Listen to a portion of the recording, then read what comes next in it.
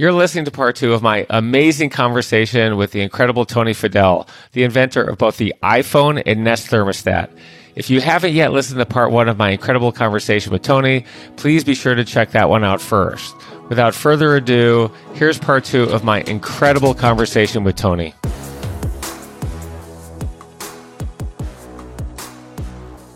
So you leave Apple in 2008, and then you took a 1.5-year trip around the world with your wife, who also worked at Apple, and you went with your 2 young sons.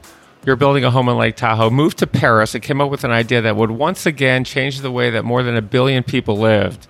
Nest thermostat, which you described as a world's first learning thermostat, a thermostat for the iPhone generation.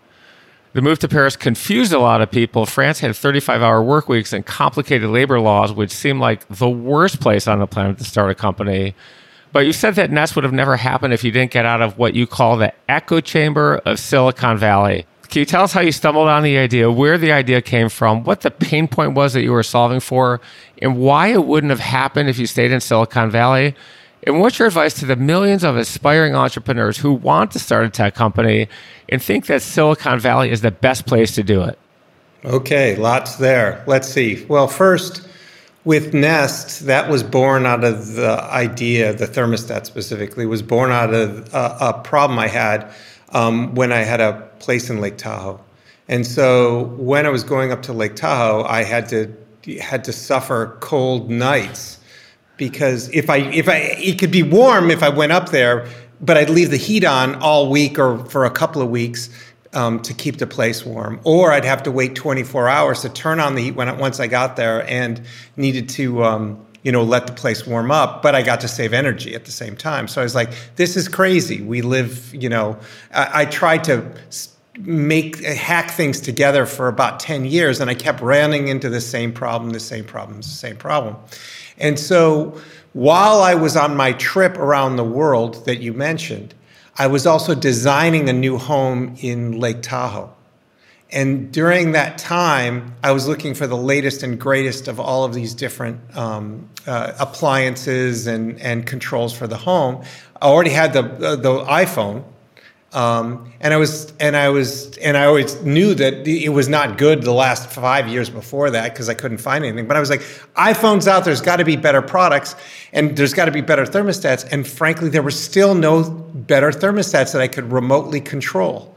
So I was like, what's going on here? So while in Paris and while on that trip, I started discovering, because I went to different places besides Paris to live in those homes, and saw all of the same thermostats were bad, and the smoke detectors were bad. Nothing was different anywhere around the world. Everyone at all of these homes had the same problems. It's like ding, ding, ding, ding, ding.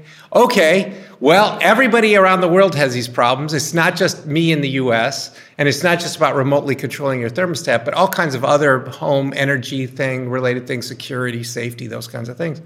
And that's when I started writing the business plan for and the designing what would become first the Nest Learning thermostat, and then the Nest, the company, right, and the vision for the company. So those things were going on. And the reason why it happened in Paris was just I got out of the echo chamber of Silicon Valley. Everyone was saying, you should be doing social mobile, you should be doing these other things where, you hear about what's the latest and greatest and what everyone's working on. But it wasn't until I got away from that echo chamber, saw things with my experience, saw problems around the world in a new light, and I was like, oh, I could solve this. I was like, okay. Then I was inspired, and I was also away from the noise of Silicon Valley, so I had focused time to go and work on these problems. And so the thing is, you don't need Silicon Valley anymore. What was so important about Silicon Valley when I got there 30 years ago or so or more was that, all the talent was there, all the technology was there, the knowledge, the experience, and the capital was there. If you look at it now, with open source technology and the internet, you can get technology just about anywhere. There are smart people everywhere in the world. And now, because of the social mobile, and the smartphone revolution, we have access, everyone has access to a computer in their hand. and the funders or the investors have now blossomed all around the world. It's not just in Silicon Valley. So if you have a great idea, you should be solving for problems that you have in your area, because most likely they could be problems that the world needs to be solved. But you also don't need to go to Silicon Valley to get all those pieces of the puzzle like you used to do 20 years or even just 10 years ago. It's the game has changed. You should go off and build what you want to build, and you can usually find the problems and find the money and the teams somewhere near where you're at already, and you don't have to go to Silicon Valley. Let's talk about money for a moment. 4 years after starting Nest, when you were 44 years old, you sold the company to Google for $3.2 billion. Before Nest, you had made a decent sum of money, but there's a term I've heard over the years. It's called fuck you money. And when you sold Nest, this was clearly fuck you money. When people hear about a massive sale like that and read about the billion-dollar headlines, they think to themselves, wow, that's a shit ton of money, and I want to do something like that where I make a shit ton of money. I've been there. I've read the headlines. When I left a high-paying job, a prestigious job at Sun America, part of my motivation was the opportunity to make a lot of money. Have you ever been motivated by money when you started something? And where should the goal of making money rank in our motivation to start a company or work for a company? Well, for me, it was never about making money. It was about solving a problem. All the things in my career was about things that I was curious about. And then over time, I was doing things that I was curious about and solving those problems. And then I learned that, oh, by the way, it needs to be a big market. Because if you don't have a big market, then you're not spending, you're not utilizing your time wisely. So yes, you do have to kind of know about money, and you have to focus on that some point when you're looking at building a business. But it all started with the curiosity of what could be, what could be created. If you looked at actually the market of thermostats in the world before Nest, it was maybe $600 million market, and that was worldwide, because thermostats were only $19 or $29 or something like that. They were junk. But when I started looking at what it could be, and what the products and how much the products could save money, right? That was the big thing about that. It could save you money in your house. You're spending $1,000 or $1,500 a year, maybe even more than that, on your energy. Maybe you could save $200, $300. You'd spend more money on a product that could do that for you, right? So the market actually grew much, much bigger because of the innovations and the curiosity that I and the team had in fixing the problems inside of that market. So we were focused on solving a real problem and bringing efficiency, and the market grew from that. We weren't focused on the money. And then over time, the company was worth what the company was worth, and we were going after that. But again, even when we sold it, I told the entire team, yes, you might think that $3.2 billion is what the company is being bought for. But what I said is, Google is investing $3.2 billion in our vision. And they're investing in that in us to see our vision through to the end. So don't think of this as a cash out. Think of this as an investment in enabling the mission and the vision that we have, and where we're going to go with that kind of investment. How good did it feel when you have employees like that? You have a huge sale, and you're making a lot of people very rich. You have programmers who are making $150,000, $200,000 a year. They're one of your first 10, first 15 people. As a founder of a company, do you say to yourself, this is amazing? And I heard what you said about the vision, but economically, you're changing their lives forever. How good does that feel as a founder and a leader of a team? Well, we can talk about the scale of money, but when I think about it, when I truly think about it, I think about their families, their kids, and what they can enable for them. So for me, for these people to be able to do something more for their family or their extended family, that's what I see. It's not about them being able to drive another car or get a boat or another house or whatever. It's about what they can do for their family and invest in their family. And so what I told the team when we got there, do not go changing. Don't change. The reason why we got here is because of the hard work and the way we worked and how we got it, and the scrappiness we were. Just because you may have more money doesn't mean you should change your values or the way you look at life. You got here for a reason. Stay within inside of that knowing who you are. Don't let your feet get off the ground.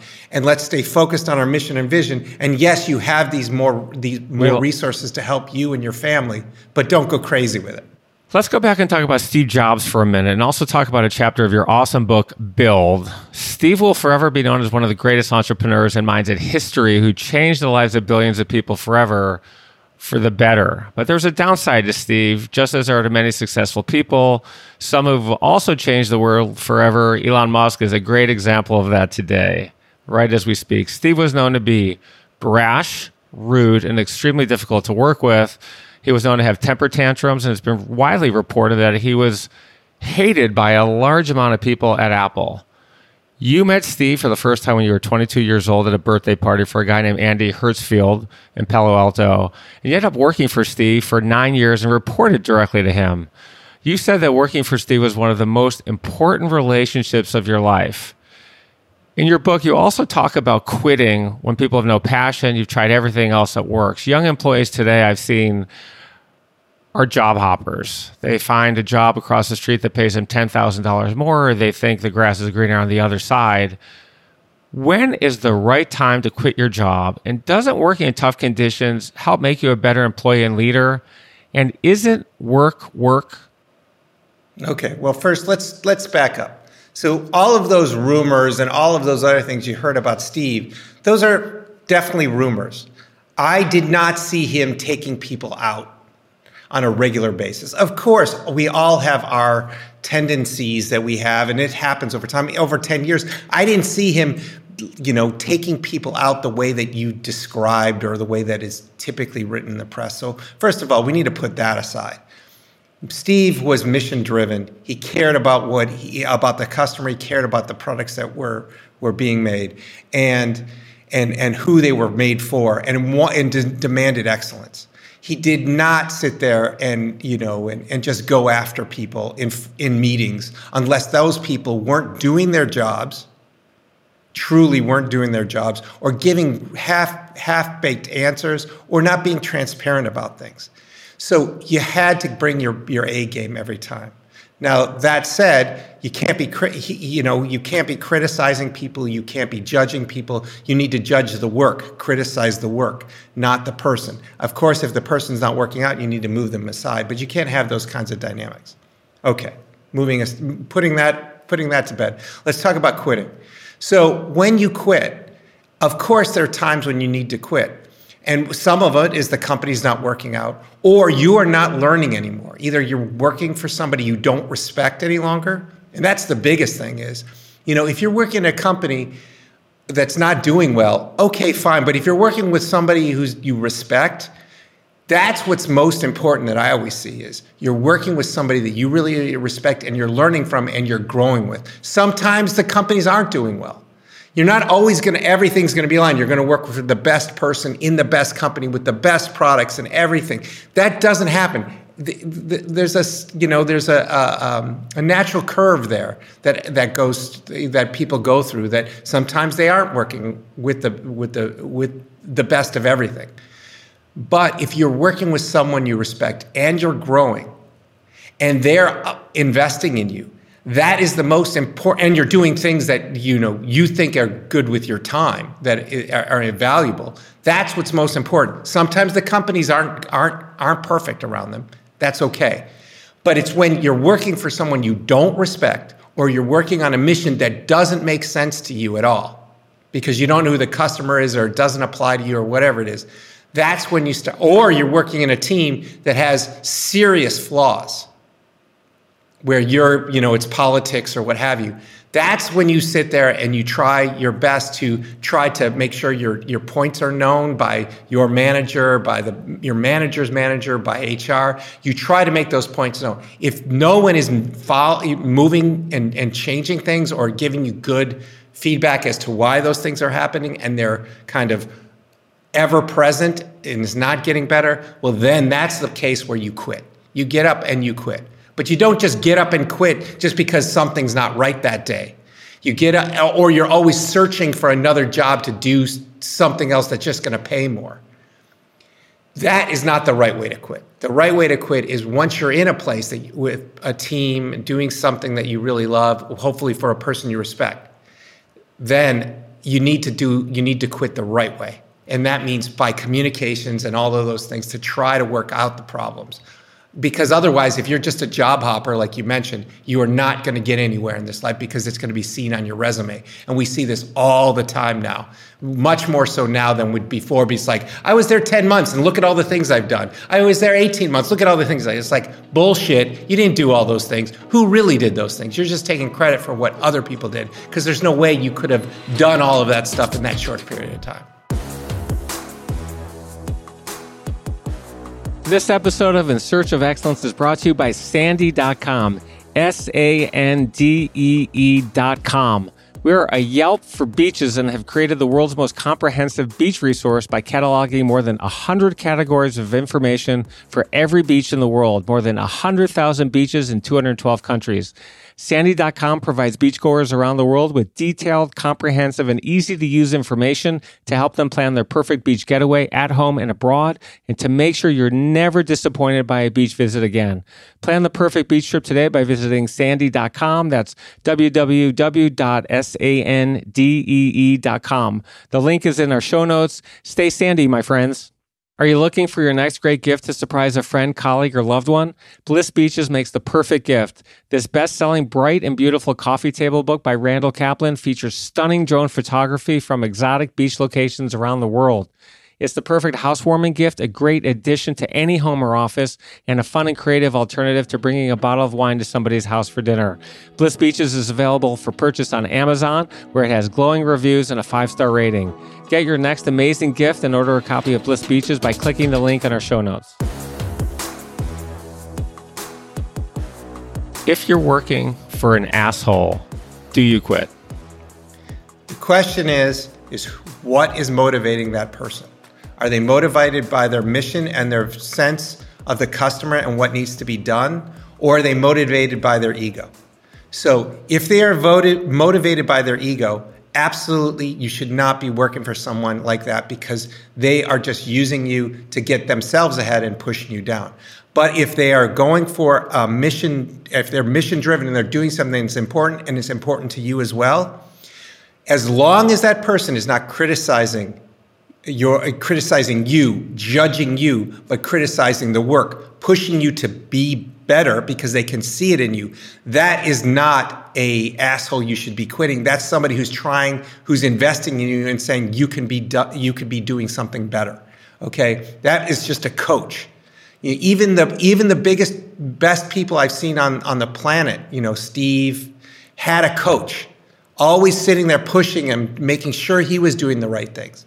You need a coach as well. And a lot of times, hopefully that'll also be your boss who's going to push you into things that are uncomfortable. Your knee-jerk reaction is, oh, that asshole. But are they doing it for their right reasons? Now, if the person is mission-driven and all that other stuff, but they're still criticizing you and saying you're not worthy and that stuff, then they're still an ego-driven asshole, even if they're on the right issue, on the right mission, and you should leave. I want to switch gears and talk about one of my favorite topics, what I call extreme preparation, which is the title of a book I'm writing that I hope will be out later this year. One of the main ingredients that got me to where I am today is I'm always the most prepared person in the room. If someone spends 1 hour preparing for a meeting, I spent 5, 10, sometimes 40, as I did for when I met Eli Broad, my former boss, for the first time. This isn't regular preparation. It's what I call extreme preparation. In Search of Excellence, how important is extreme preparation and has it been to your career? And can you give us 2 specific examples where you've spent 40 or 100 hours preparing for a single meeting? So, you have your definition of extreme preparation. I think of it as not preparation for a meeting. I think of it as understanding the details of everything that you're supposed to be in your purview or what it is your function is. So understanding all those levels of detail is important. A lot of times what I see is managers, especially managers of managers, directors, whatever, they just get a report from whomever it is who's working for them, and then they just parrot that report out. They don't really understand the details. So to me is understanding the details, being in the weeds, asking the questions so you really have a great grasp of that. That is not extreme preparation. That means it's going into detail. So when it comes time for the meeting, you can then be able to answer most questions, not all questions, but 90% of all the questions that'll get thrown at you in an intelligent way so that you can not just answer the first question, but the second and third order questions as well.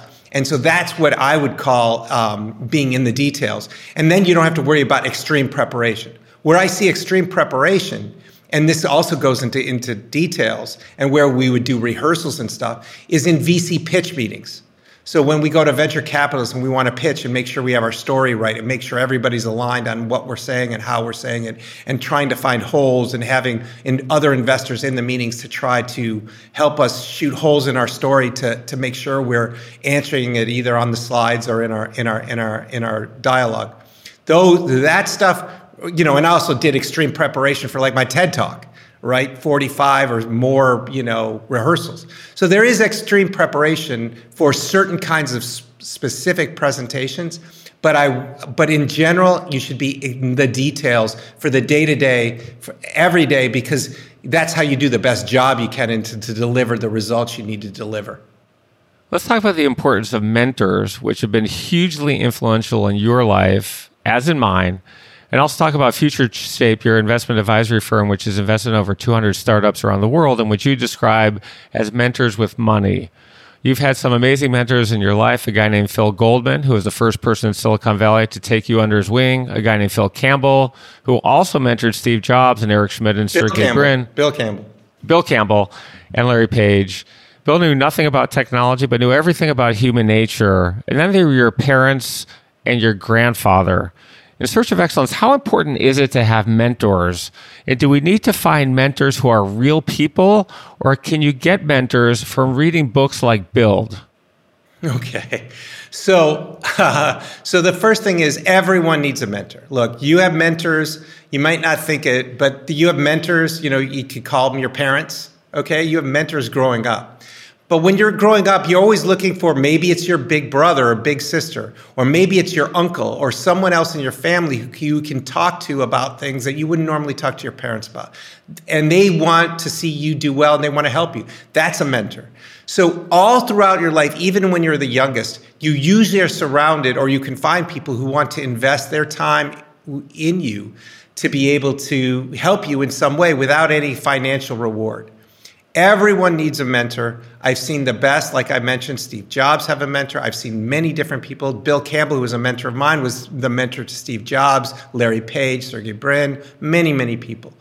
So you do need mentors. They're the ones who don't have to have the technical knowledge or the experience that you have in the things that you do. What it really is about human nature. The best mentors are about human nature and have experience in your general area in business or whatever to help you. But we're not talking about coaches, life coaches. We're not talking about speaking coaches or management coaches. To me, coaches, that's a different thing. That's about a specific point in time in life that's about a specific subject. Mentors are about this holistic view who look at who you are as a person professionally, personally, as a family person, all of those things, and try to weave those things all together and look at a 360 view. You need to have those to keep your feet on the ground, to be that person, even when you're either down in the dumps or when you're at the height of success, to keep you level on that ground, either grounded with your feet on the ground or above ground, to make sure you're not burying yourself with unnecessary problems, or to actually tell you, hey, maybe it's time to give up. Maybe this isn't the right thing. It's that person, so you don't drive yourself crazy, always talking to yourself. You can talk to someone else, because that mentor is someone who you can talk to about things you couldn't talk to with your board or even your co-founder or your executive team or other people. It's somebody who you can really rely on, and they can also learn from you. Mentors want to also learn from you, so it's a two-way street. It's not just a one-way street. Before we finish today, I want to go ahead and ask some more open-ended questions. I call this part of my podcast, Fill in the Blank to Excellence. Are you ready to play?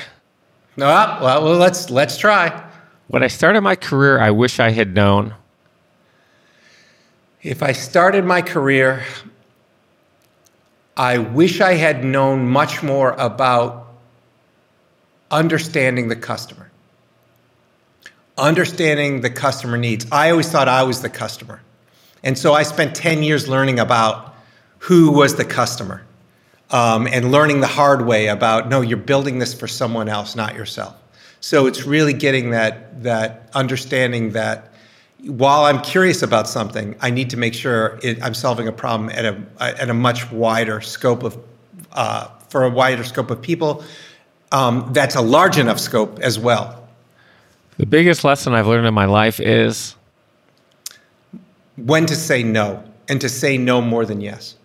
My number one professional goal is now it's to be to help enable people doing hard things, to be a mentor, to help people building hard things, to allow them to build those things and help them steer clear. So I'm giving back, just like the mentors who gave to me to help me to get to this point. My biggest regret in life is don't have many regrets. I don't have any regrets. I think the only regret I had was not being able to see Steve Jobs before he died, because I was so busy with Nest, and he wanted to get together, but I waited a couple weeks too many. The one thing I've dreamed of doing for a long time but haven't done is I want to go on a safari. The greatest invention of all time is greatest invention of all time? I think that's electricity. In the year 2050, we're going to be A, driving across the country through tunnels built by the Boring Company, B, flying to work across town in our own mini helicopters, air taxis, C, have chips inserted in our brain to help us be smarter and live longer, D, have cured most forms of cancer, or E, all of the above. Oh, it's D. I don't believe in a lot of the things, A, B, or C. I think it's D. The greatest innovation in the next 50 years will be? I think we're seeing it right now. I think we're seeing how does artificial intelligence or intelligent assistance really grow the human capacity beyond where we are today. Not taking over for us, but literally helping us grow. If you could go back in time, what's the one piece of advice you would give to your 21-year-old self? Read, build. I wrote the book exactly for me if I was 21 to 22, 23.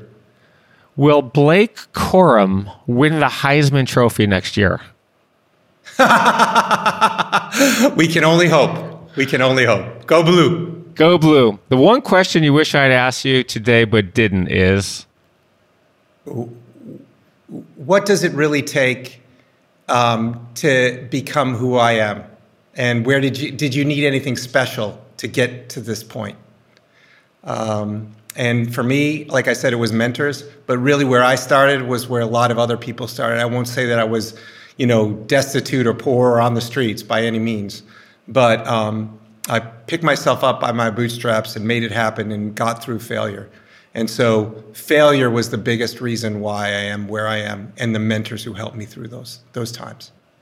Tony, you've been someone I've admired for a very long time. There aren't many people who can say they've changed the world and had an immeasurable impact on the lives of billions of people, but you are one of them. I'm very grateful for your time. Thank you very, very much for sharing your story with us. Randall, thanks so much, and I hope you keep finding excellence wherever you go.